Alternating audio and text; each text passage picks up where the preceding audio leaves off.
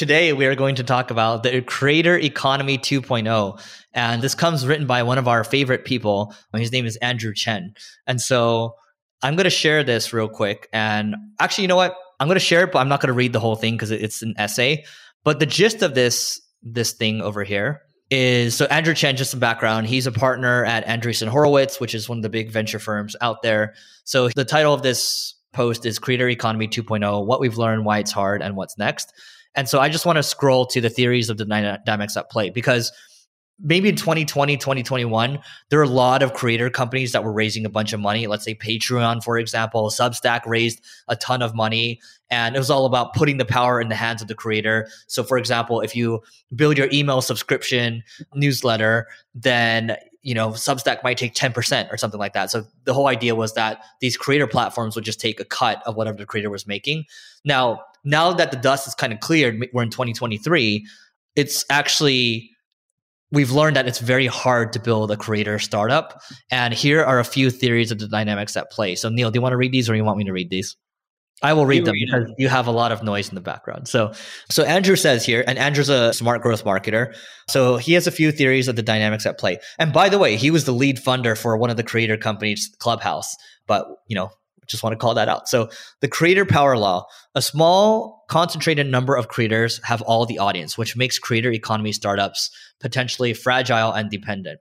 Number 2, battle for the bio link.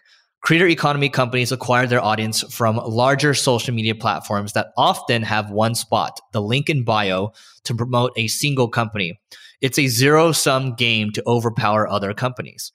Now, number 3, the graduation problem. Startups often charge a take rate, percentage of bookings, and if the creator is acquiring their own customers and also doing the underlying work, they want to pressure you towards reducing costs. The biggest creators often graduate, quote unquote, from a platform, building their own and taking the revenue with them. Now, the fourth and final point here is algorithmic feast and famine. So creator traffic is driven by social feed algos, which lends itself to big spikes in traffic that appear and then go away, the opposite of the steady, durable growth that startups seek. Now, before you go, Neil, the one thing I want to call out here is the graduation problem. Like, if you're making $1 million a month, do you really want to be paying Substack $100,000 a month? No, you're going to keep grinding them down, and you're going to grind them down to the point where you're just going to move over to your own platform. Yes, I think he's spot on with this.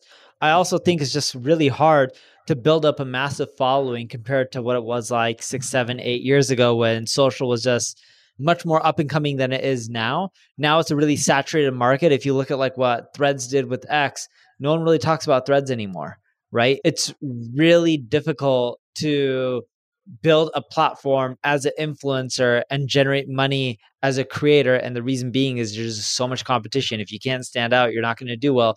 And if you do stand out and you have a large following like a Logan Paul or a Kardashian, you're going to figure out how to monetize away from any of the platforms. Because why would you want to give anyone a cut? Yeah, I mean, network effects matter, right? So going to Neil's example on Threads versus X, it was cool for the first week or two, but then it's like, oh man, I'm kind of doing the same thing I'm doing on X, but I already have, there's more network effects there, there's more reward, so why would I do it? I'm not saying Threads will fail, but it's not looking as good as it was before. The other thing too is the algorithmic feast and famine. The problem is, let's say you're like a Logan Paul or a Mr. Beast, or let's say like Emma Chamberlain, you have to keep feeding the beast on YouTube. And I remember I met Jake Paul at a dinner once, and he was talking about like he grew his YouTube to about 20 million subs. And he's like, I just don't want to play the game anymore. And so it gets tiring because you have to keep getting on that hamster wheel of creating content, and it gets tough. And, that can burn people out. And well, that makes it harder for these creator economy startups because they need these creators to keep pumping out content and feeding the algorithm. Speaking of that, what happened with PewDiePie? Remember, he was big on YouTube. Didn't something happen where he did something? Or... He's still big. He was actually in a recent Mr. Beast video where he appeared like in the middle of it. So he's still a big deal.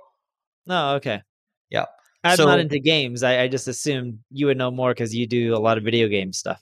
Not anymore. I don't play any video games, but I watch the stuff still. But I think this is interesting too, the creator power law, right? So small concentrated number of creators have all the audience. That's the same as anything though. Like there's always have been power laws with any type of influencer out there. So I think that's always going to be an even issue. With a lot of businesses, there's a few that own the majority, right? If you look at the cell phone market, it's Apple and Google really dominate, at least on the software side with iOS and Android. although iOS is only their own devices, but still, if you look at, search engines, you got Google, you got Bing, you got Baidu, Yandex. There's not too many more other than that. You got Coca-Cola, you got Pepsi, electric car manufacturer. Tesla's leading the way right now. And yes, there's others, but typically in most categories, there's a few that just take all of it. And I know like with automotive, there's a lot of car companies that have the market. But if you actually look at sub segments like value cars, like cars that are affordable, that last a very long time, you have companies like Toyota and Honda that are crushing it.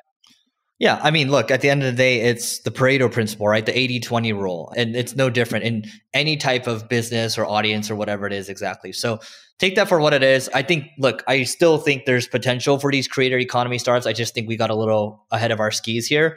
But, at least it's a good lesson in how the game works. So that is it for today. Please don't forget to rate, review, subscribe, 5 stars, please. And we'll see you tomorrow.